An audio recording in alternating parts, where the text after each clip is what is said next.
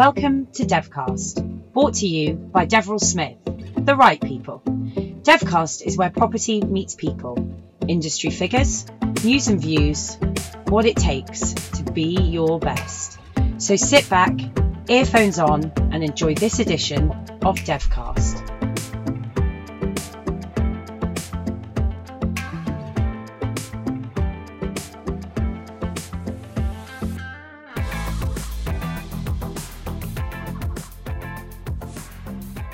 Hello and welcome to Devcast, Deverell Smith's audio series which holds exclusive and thought-provoking interviews with professionals within the property industry.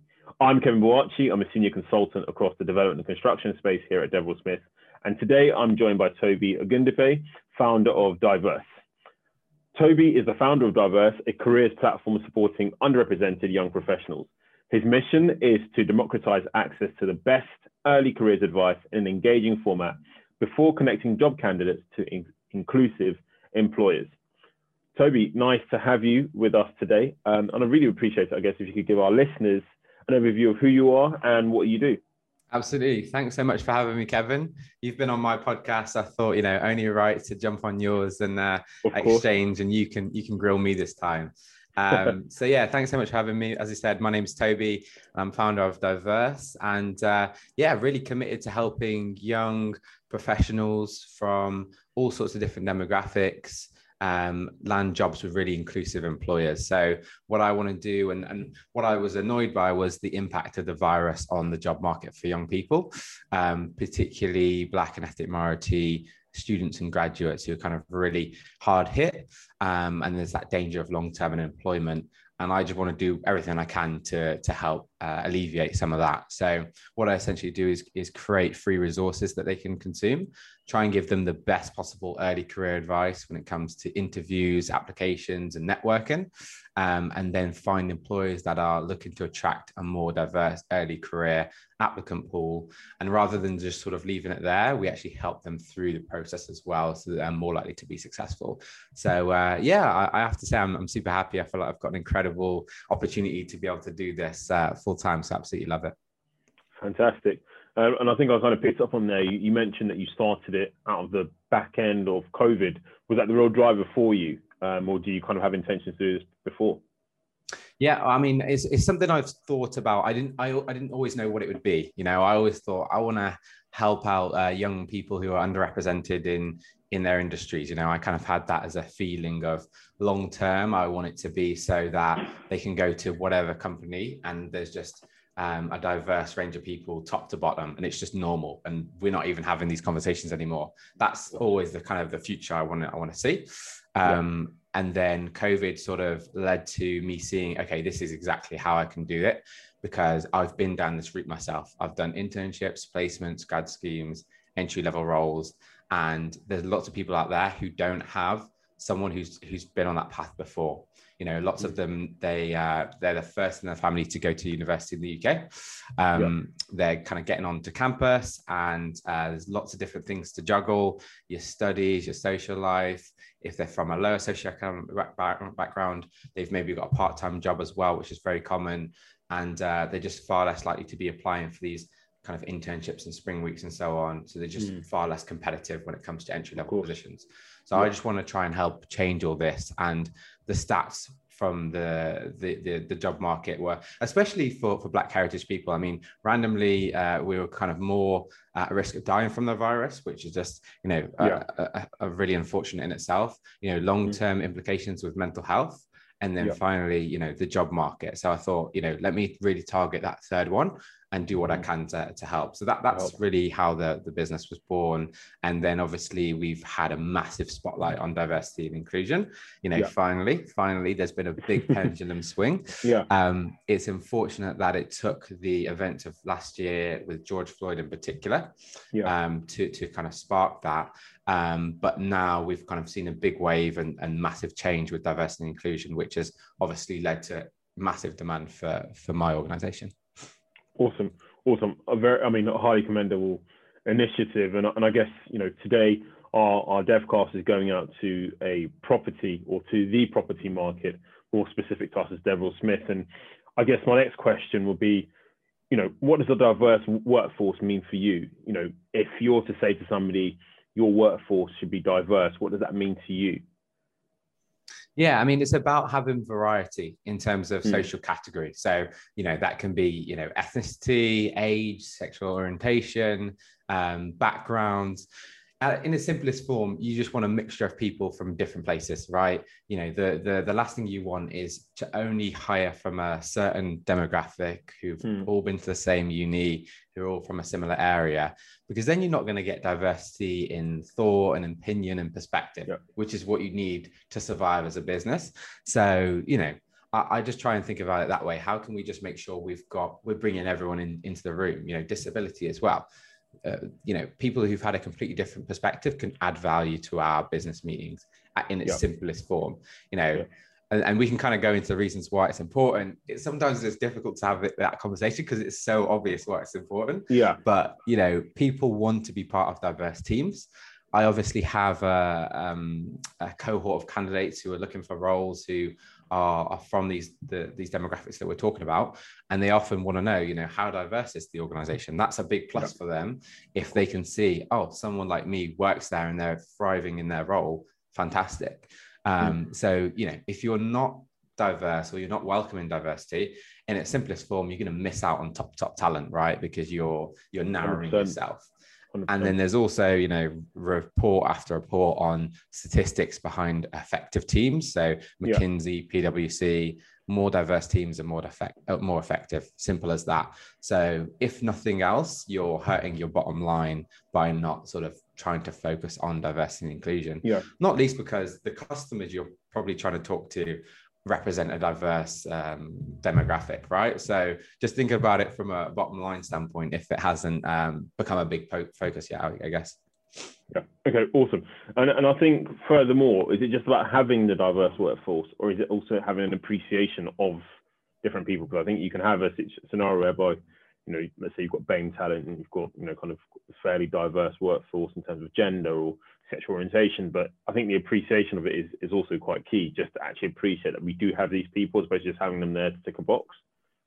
100%. Yeah. And if you don't do that, they're just going to all leave anyway. If people get to, so, the clients that I work with, if they hire candidates from my network, but they don't have, inclusion is the second part of this, right? So diversity is the part where we talk about representation.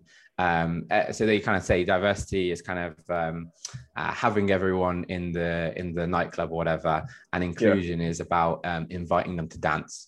So it's a different thing. And so if you don't have initiatives in place to kind of make sure these people feel really engaged and involved and happy to be there, and you're not sort of benefiting from them, then absolutely they're just going to leave anyway. So and I think especially now this has been a big focus. So people are thinking, do I want to stay in this organization? Are they really serious about diversity and inclusion? Are they actually backing up their statements with action, or is it just a checkbox exercise? And if it is a checkbox exercise, you're going to find you'll lose your best people. How important do you think it's going to be, diversity and inclusion, kind of, the initiative, or I guess the drive for diversity and inclusion? How important do you think that's going to be for businesses post-COVID? I think we know, having most industries having worked from home, and I guess, more specific to property industry, having had people working from home and people, I guess, detached from the day-to-day working life, now returning, how important do you think having a strong D&I policy is going to be for these businesses?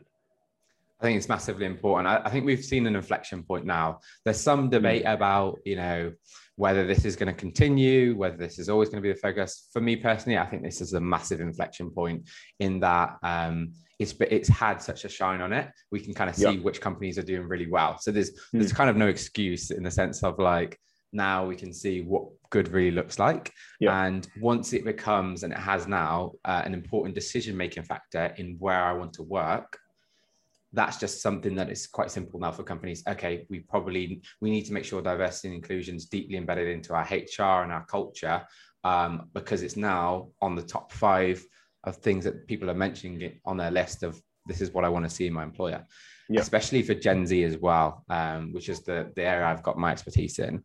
This cohort we're talking about. You just want to elaborate a little bit on Gen Z? Yeah, Gen Z. So oldest of Gen Z would be 24. I think youngest are probably, I don't know the back end of actually, but it's roughly, 18 to 24 for this purposes. Yeah. So you think about current students and recent graduates, basically. Yeah. Hugely socially conscious. When they make their purchase decisions about, what coat to buy, they're thinking, okay, Patagonia do all these great things socially. That's kind of the brand I want to be getting involved in. That's just how they start to think now. And, we're in this culture of they just like to watch and observe on social media. And then they give their stamp of approval on, is this cool? Is this welcoming? Is this inclusive? Does this represent the culture or not? Is that kind of thing. So I only see it being more and more important. And then there's the simple fact that this graduate class, in terms of university graduate this summer, is the most diverse ever. And then the following year will be the same as well. More diverse, of course. Do you think the property industry can do a lot more in terms of improving its talent attraction when it comes to diversity? Do you think a lot more can be done? And if so, I guess for the listeners today, how do they go about that? Because I think a lot of firms maybe have the intention to do so, but how do they actually practically do that when it comes to BAME diversity, gender diversity, sexual orientation? How do we actually kind of go around that? Yeah, I mean, firstly, it's a difficult challenge for the property industry, right? Because if you think about it at its core, it's kind of something that is quite segregated in itself as people thinking about property. If you're quite young, you probably maybe only thinking about property if your family has been involved in buying and selling, and therefore you're going to be more affluent. So you've already got a challenge on day one, which a lot of in other industries don't have. But yeah, they can absolutely, I feel, do much more. I think property, it's actually a wonderful space to be in, though, because for this reason, because what you can do is educate. So there's actually a really good Instagram channel done by someone in my community called Property in 12 on Instagram, and just go have a look at it. It's really incredibly well done. What he essentially does is give tips on buying and investing and developing properties, and all just the little things of, how does a buy-to-let mortgage work, and just really the basics to help you understand. And so what he's doing is essentially just adding value to people in an engaging way. And you'll see it's very colorful and, lots of graphics and that kind of thing, in an engaging way at that target audience who historically haven't been able to maybe get access to that information easily. There's always places you can go, but if I'm a young person, I've got lots of stuff to balance, I'm probably just going to be scrolling through Instagram. But what he's doing, which I think is interesting, is adding value, giving tips to this target demographic first, and engaging with them. So if I'm a property company, I would be looking at that page exactly and thinking, let's replicate this. Let's have really engaging content where we help the young people understand what this whole property thing is all about. Once we capture their interest around that, we're just building our brand and helping them, and that develops brand affinity. And then when it comes to opportunities, guess what? They'll be much more likely to apply. That is kind of the same way I've thought about my platform, right? In terms of sharing careers content in an engaging way. Now suddenly I've helped them. They're much more likely to apply for a job when I kind of suggest it to them. So that, broadly speaking, is what I would say, is try to find the target audience that you're lacking, and then try and add value to them. And this is where I think a lot of organizations have gone wrong. They'll just find sort of a job board, put a job on and say, okay, I'm sure we'll get a diverse applicant pool now that we've got a job on this job board. It's not the case, because the perception of the organization, the perception of the industry, are they going to be successful if they do actually apply? There's all of these challenges. Those questions.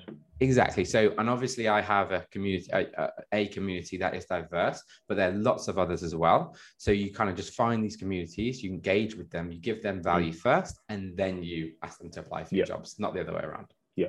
Perfect. I mean, I think just to reiterate that, it's add value first before asking them to come work for you, as opposed to just saying work for me without adding any value. I think that's a really key kind of takeaway from me from that point there. And I guess kind of naturally following on from that, then, what are some of the short-term changes that companies can make, or even individuals can make? And then I guess following on from there, what are some of the long-term changes we can make in order to ensure that we do have a more diverse workforce in the years to come? Yeah, I guess short term, talking, first of all, having round tables. So if you don't have discussions about it, how do you know what the problems are? If you don't know what people are feeling, you're sort of just a bit shooting in the wind, really. And I do have sympathy for employers, because if this hasn't been a massive focus for a while, and then suddenly you've got to get it right. And we each only, well, there is intersectionality, but we only have a personal lens on diversity, right? I can speak from my perspective as a Black male, but someone else as a disabled female, for example, has a different perspective. And so we can't just make decisions without having everyone in the room. So, start by talking, have round tables, do them regularly, and make people feel comfortable and that their views are being heard. I do a podcast where I interview candidates who have been successful in the application process, who can kind of share their stories, essentially. So for me, it's been an incredible life hack, just being able to talk to them and not have to guess what they're going through, but literally just hear it directly from them. So anything where you can sort of find if we're talking about candidates, anywhere you find candidates and hear from them, or even do your own podcast and do the same thing. I think that's hugely valuable. So short term, those are the kind of things I would suggest. We've also got to look at the interview process as well. So there is unconscious bias, and we're not going to tackle that immediately. That's a deep-seated thing that is not going to change overnight. But there are little hacks that you can do to try and get around it. For example, if you've got a final round interview and you've got one person who's making the call, then they are obviously susceptible to that bias. So it's much better to have a bit of variety there. So if at very least we can have two people in that final round interview to make the decision, and rather than them conferring straight after the interview and sort of impacting each other with their own biases, they might have interviewed you, Kevin, and someone said, "Oh, Kevin's amazing. He's really outgoing and gets his point across amazingly well." But my colleague who also interviewed you doesn't quite think the same way, but I've already started to influence her with my perspective. So what it's much better to do is separate yourselves and review people separately. Against a set scorecard as well. So we're being very objective in how we rate someone, and then we come together and talk about after that. So we're not impacting each other, and we're aligning our assessment to a scorecard. Generally speaking, all application processes should be really laser focused on the actual role itself and assessing for the skills relevant for the role. I think the problem you get into when it's kind of job descriptions and CVs and it's quite general is that you kind of look at a job description and you try and find someone that matches up to that. And you find someone who's maybe been to a similar background to you, similar uni and so on, similar industry, similar internship to what we're doing here. And that sort of narrows your pool straight away. Instead, it should be the assessment along the way should be focused as much as we can on the skills and focus the role. And things like video interviews as well, instead of CVs. Get rid of the name, because you pick up a CV and you see Tobi Ogundipe. It's hard to say, you couldn't imagine him in your team. But then when you give me a video to do and I can kind of engage with you that way, the tables turn. So of course. And then you mentioned long term. Do you want me to sort of dive into? No, of course. So there's lots to do, and there's the attraction piece, and then there's the internal D&I. On the attraction piece, as I mentioned, it's about finding the community that you want to attract, giving them value first, and then presenting a job opportunity. Some organizations, let me also talk about the perception. So organizations either struggle to attract diverse talent, or they attract the talent, but they're not successful throughout the application process. If you're failing to attract, then you need to look at your sort of perception. So this is where the insights are really important. So as much as you can, you want to give, I would get like film crews down to my office to show the world what my office looks like. A day in the life. Day in the life.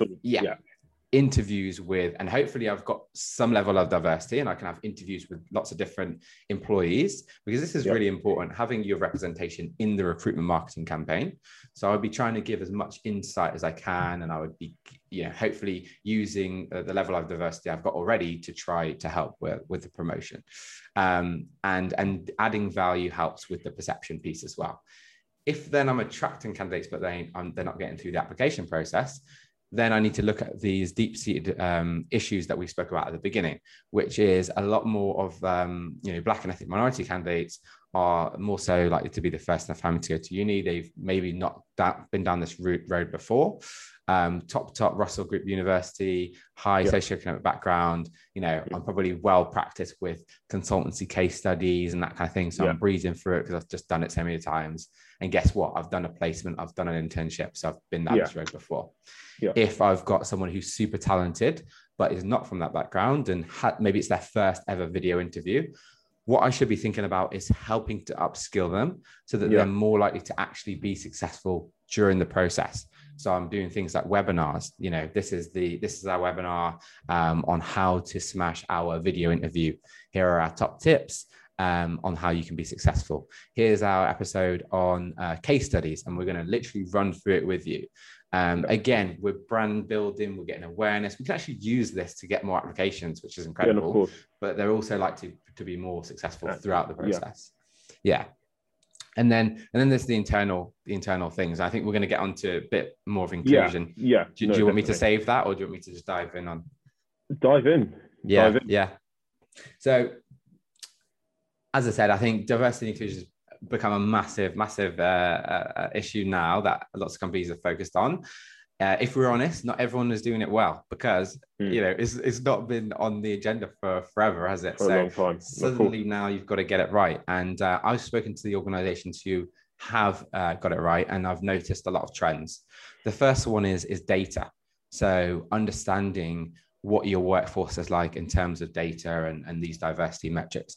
If you don't understand that, you don't know what policies or initiatives to put in place. Similarly with your attraction, you need data on how many people are you getting from different demographics actually applying, or is it they're failing throughout the process? If they're failing throughout the process, which step in the process is it? Exactly. Why, and what can we do about it? Are they taking themselves out of the process, or are we rejecting them, and why are we rejecting them? These are such important things to look at and understand, because these inform the initiatives you put in place. I think because D&I falls into sort of HR, a lot of the times it becomes a little bit more, this is my perception on what we need to do and what we need to fix, but I don't have the data to back it up. And then it doesn't work. And then you don't know why it didn't work or what to do about it because you haven't got the data. So that is if that's the only takeaway from a D&I standpoint or an inclusion standpoint, then this is so vital. Start gathering data right now on your workforce and on applications and so on. Secondly, culture. So whatever you do decide to do, you've got to deeply embed it into the culture. Otherwise, employees kind of just don't believe you. You know what I mean? They, as you said earlier, they see it as a tick box exercise. So whatever you do, you've got to do it over and over again, and it's got to be top to bottom. So I've seen employers do things like they've got screens all over the office with statistics, there's only 2% of engineers are females in this industry, for example. And these things help just spark up conversation. You see them every single day and they keep the conversation going. So it's not just something we do in an event, we keep it going all the time. So do you think, initiatives or programs or kind of actual meaningful steps like that are the most successful way in order to kind of break the barrier and I guess to get a conversation going around internally around, I can imagine two people walking down a corridor and saying, did you see the board in the, I don't know, as you come out of the cafeteria, it says you've only got 3% females in this business. So do you think practical steps around addressing the lack of diversity, and we're not kind of honing in purely on racial diversity or gender, it's even neurodiversity. So do you think actual conversations around what kind of actual visible representation in a business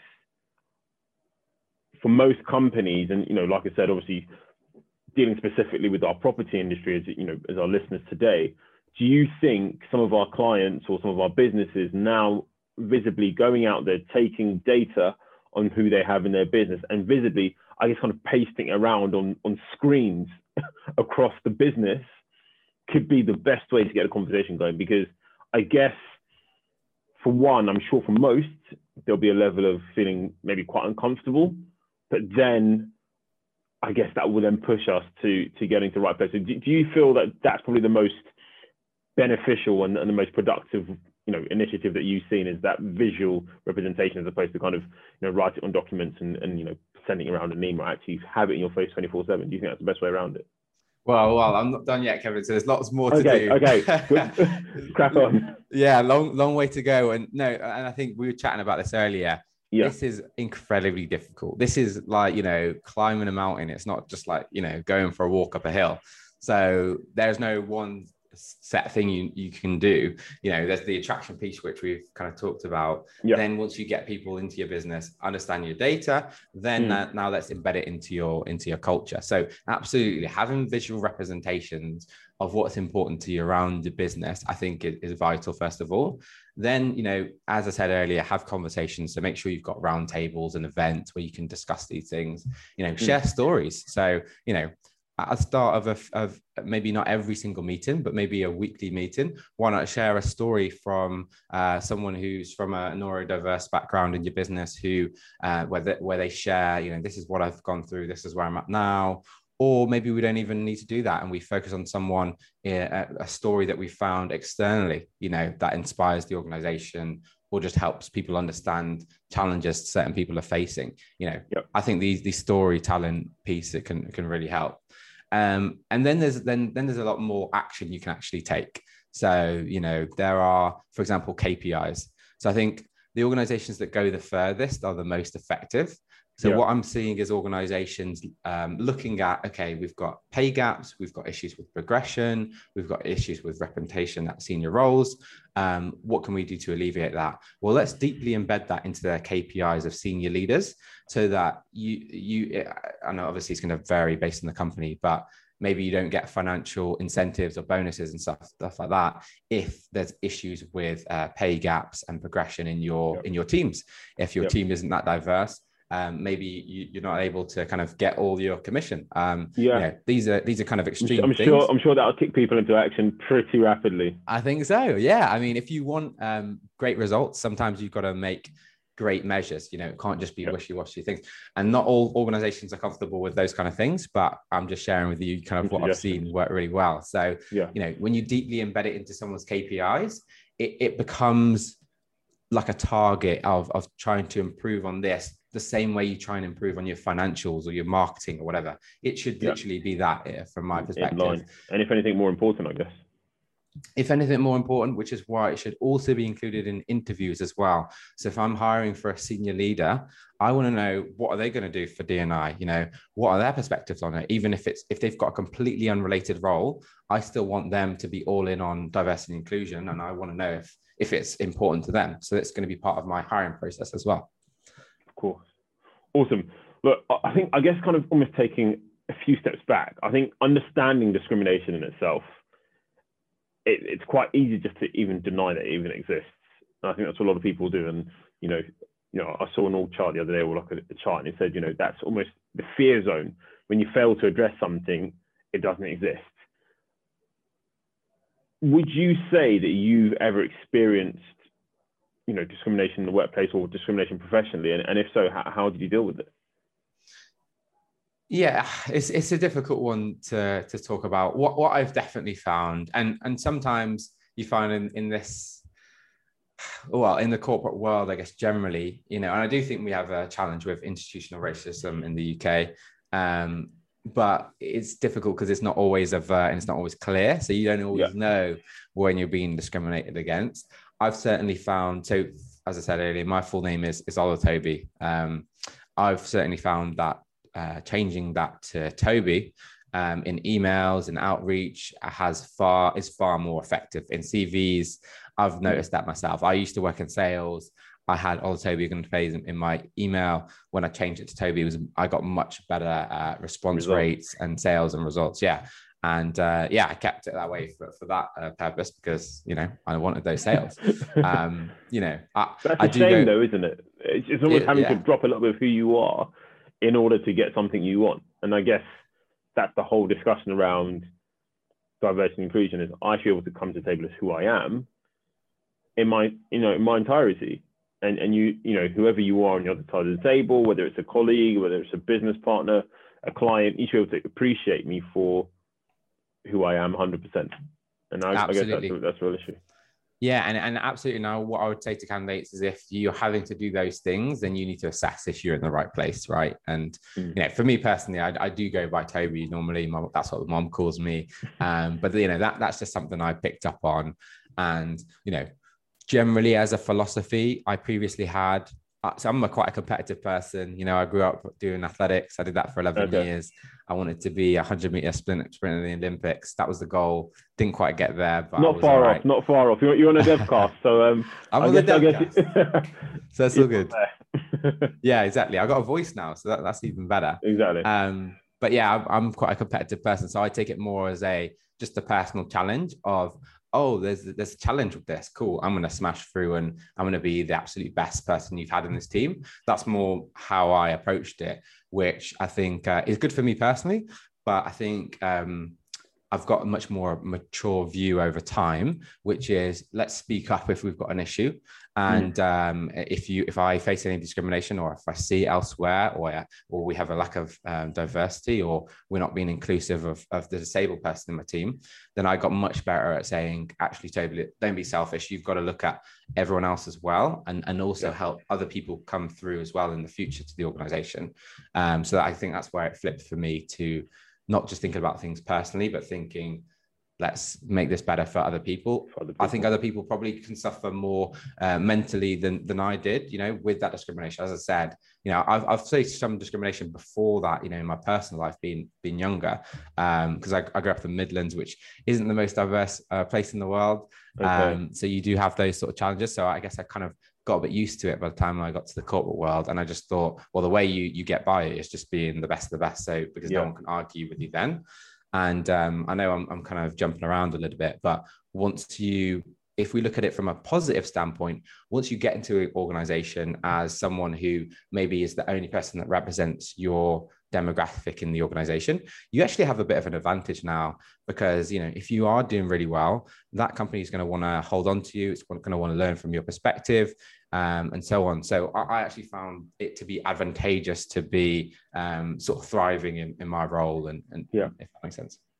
Awesome. No, I mean, look, it's fantastic to hear, and I guess probably the only kind of sad note on that is the fact that you felt you had to almost overachieve in order to be accepted for what you did. And and hopefully these conversations and being more audible about I guess the difficulties we're facing in the industries, and the more specific property as well, that is going to go a long way to kind of eradicating these issues. Another question for you, Toby: how can individuals, I'm sure somebody's probably listening today at some point and saying to themselves, I've heard all of these things, I've heard about these initiatives, what can I actually do to educate myself and my team in order to ensure that we don't have the discrimination in the workplace and we don't have these issues? What kind of, in terms of are there materials you could recommend? Are there, I don't know, podcasts? What can I do to educate my team so that we actually have practical landmarks that we're hitting, not from an external point of view, but actually internally, just educating ourselves? What can individuals do?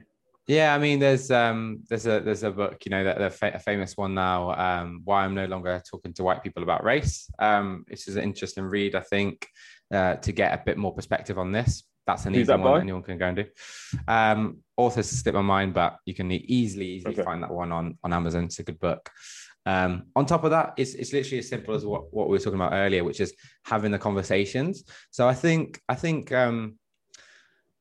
like senior white leaders, especially in a business, maybe more so senior white male leaders in a business, are a little bit scared to ask these questions and have these conversations that I want to try and get rid of if in any way, if I can. I think I can't speak for absolutely everyone, but me personally, I would love to have senior people come to me and ask me my perspective on this and other things. But, and what you can always do is speak from your own perspective. So you shouldn't expect everyone who is an ethnic minority or underrepresented in your business to be an expert on diversity, but they can at least be an expert on themselves and their own perspective. So what I want to do is kind of make people feel more comfortable. Go and have these conversations. Ask people personally, and don't just do it with the ethnic minority in the business. Do it with everyone in the business. Understand what's their perspective on diversity and inclusion? Are we getting it right? Are we doing it wrong? How do you feel? Do you think could impact you wanting to leave our business? We want to keep you here. How can we do better? Let's have those conversations. Fantastic. Are there any areas, I guess as we're kind of coming towards the end of our conversation there, are there any other areas that you feel, for somebody listening, for the 45 minutes, 50 minutes of the conversation, are there any areas or any kind of key takeaways you want people to take away as we, as they listen today? Yeah, I guess to have empathy, really. When I think sometimes we're getting it wrong, we sort of blame external factors. We'll say, well, the industry isn't diverse, or, we're putting our jobs in the right places and we're not getting, because it's something else. There's always something else.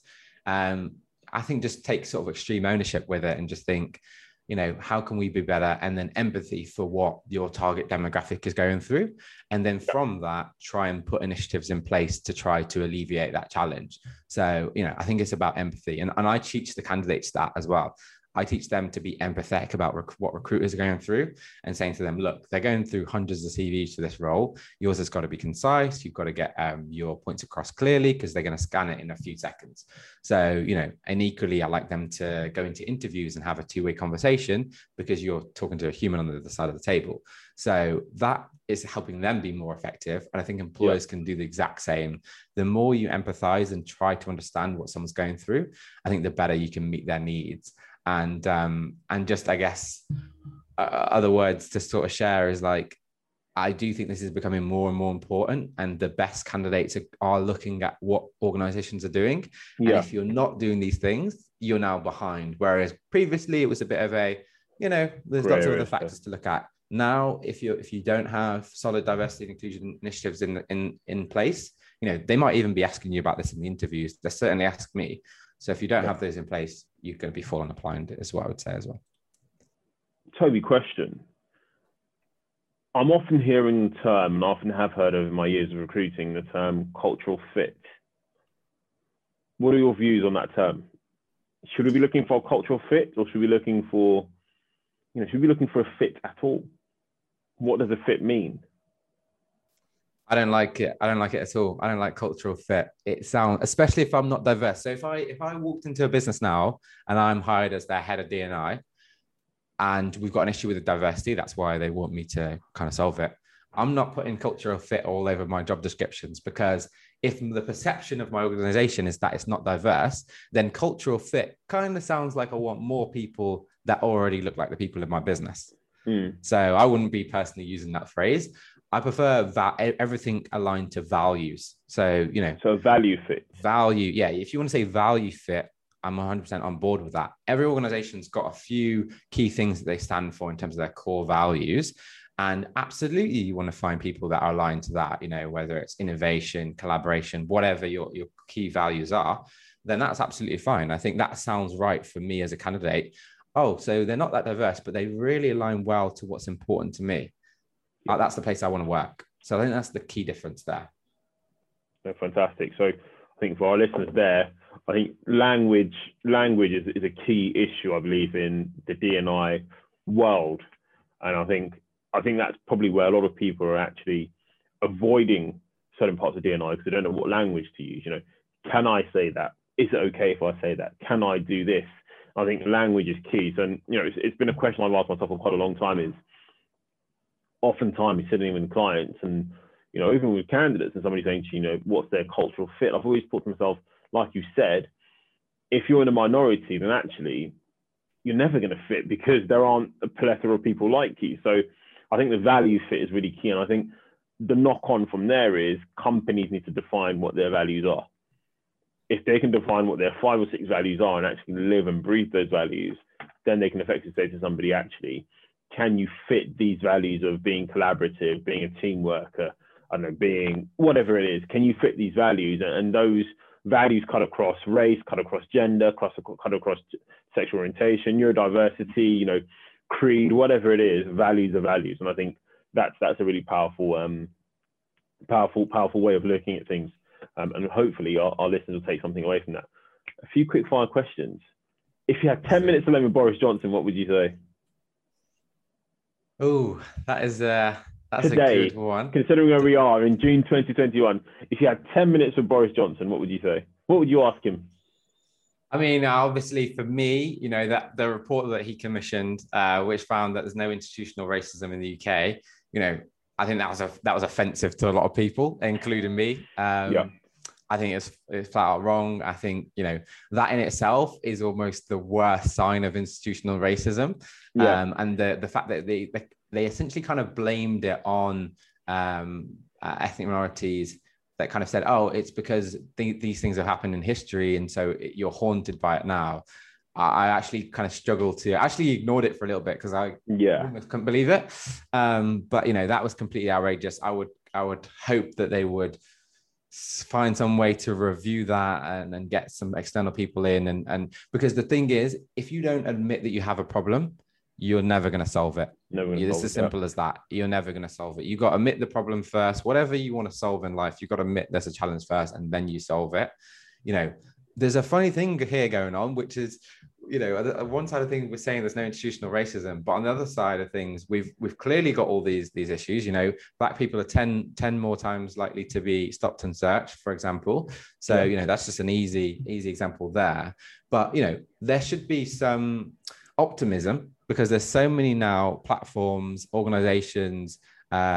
Previously, I wasn't doing anything in this world. Over the past year, I've built a platform to help young ethnic minorities land roles with inclusive employers.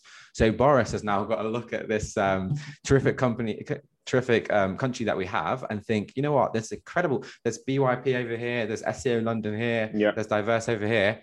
We need to let these guys absolutely go run with it, because they're going to make me look good when they have a big impact on our society and make real change. So, we've got incredible initiatives, Boris, is what we would be saying to us. Give us all the space to sort of grow and have an impact and kind of, make up for what you're lacking, essentially. And give the kids the school meals as well. Like, it shouldn't take Marcus Rashford to, have a word with you about that. So. I know. Well, I'm a Man United fan, so I'm very biased towards him myself. And really quickly, if you could own any building in the world, what would it be and what would you do with it? Any building across the world. Think about all the amazing architecture and amazing buildings we've got across the world. If you could own any, which one would it be and what would you do with it? Amazing architecture. So I'll stay close to home though. So I'm in London right now. I'm based in London, so I'll stick with London.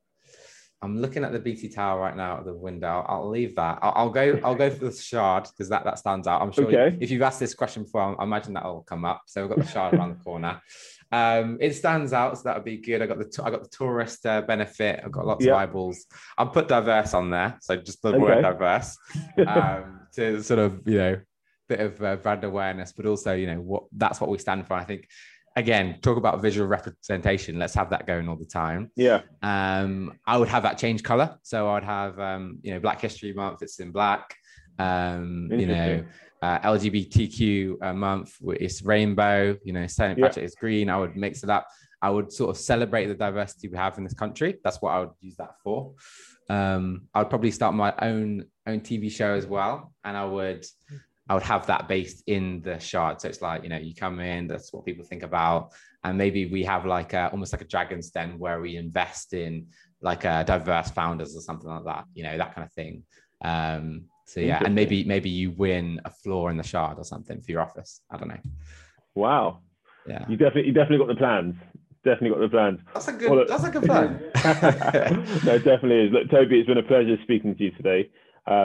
Lots of real key takeaways. I think the most important for me was around the value fit.